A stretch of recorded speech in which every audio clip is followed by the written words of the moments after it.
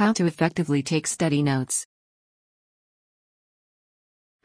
Note-taking mainly occurs while we listen. The main goal is to capture the main ideas and content for future reference. You will agree that it is hard to remember everything taught in class, even for the best listeners. Aside from becoming a good listener, note-taking abilities contribute tremendously to academic success. One primary contribution is supporting students to remain focused in class and pay closer attention to the discussion. It also records what was discussed, which can come in handy when studying for exams. According to research, 60% of students forget what was discussed in class 1 hour after leaving, while 50% forget within 30 minutes.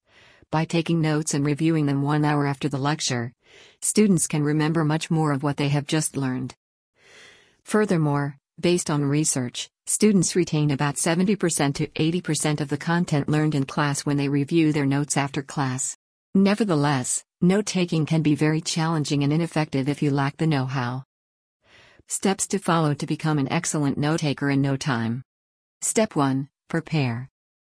The more you understand a subject before class, the easier it will be to process the delivered information. Better information processing makes it easy to understand the subject and take notes. For example, reading your textbook before a lecture creates a mental framework for the teacher's information later. It also helps to predict and prepare for the class. You should also review the previous class notes to refresh your memory and close any subject gaps. Step 2. Know the teacher. The second step to becoming an excellent note-taker is understanding your teacher's lecturing style. Different teachers use different methods of teaching. For example, some will talk, others will use PowerPoint slides or distribute handouts, while others will write on the board. In addition, some teachers will only highlight essential points on the board. Others will emphasize main ideas with repetition, while others will change their voices to indicate crucial issues. Understanding your teacher's teaching mode will make it easy for you to highlight all the essential points of the lecture. Step 3. Use symbols and abbreviations. Note-taking requires you to be fast and alert all the time. As such, always write less, else you will not be able to keep up by writing everything that your instructor says will cause you to miss out a lot. Instead, you can leave out unimportant words to fill them in later when reviewing your notes. You can also create an abbreviation sheet to write down abbreviations of common phrases you identify in the lecture. You can also include critical terms under this category. Step 4. Identify the pattern. The information taught in a class will always have a pattern. For example, the pattern may include an introduction, description or definitions, cause and effects, solutions, and recommendations. Understanding the pattern before the class begins can make it easy to take better notes and remain focused. Step 5. Utilize a good note-taking method. Cornell note-taking method provides you with a systematic manner of organizing and condensing notes without too much repetition. In this method, you use columns to summarize the lecture using keywords, abbreviations, and short sentences.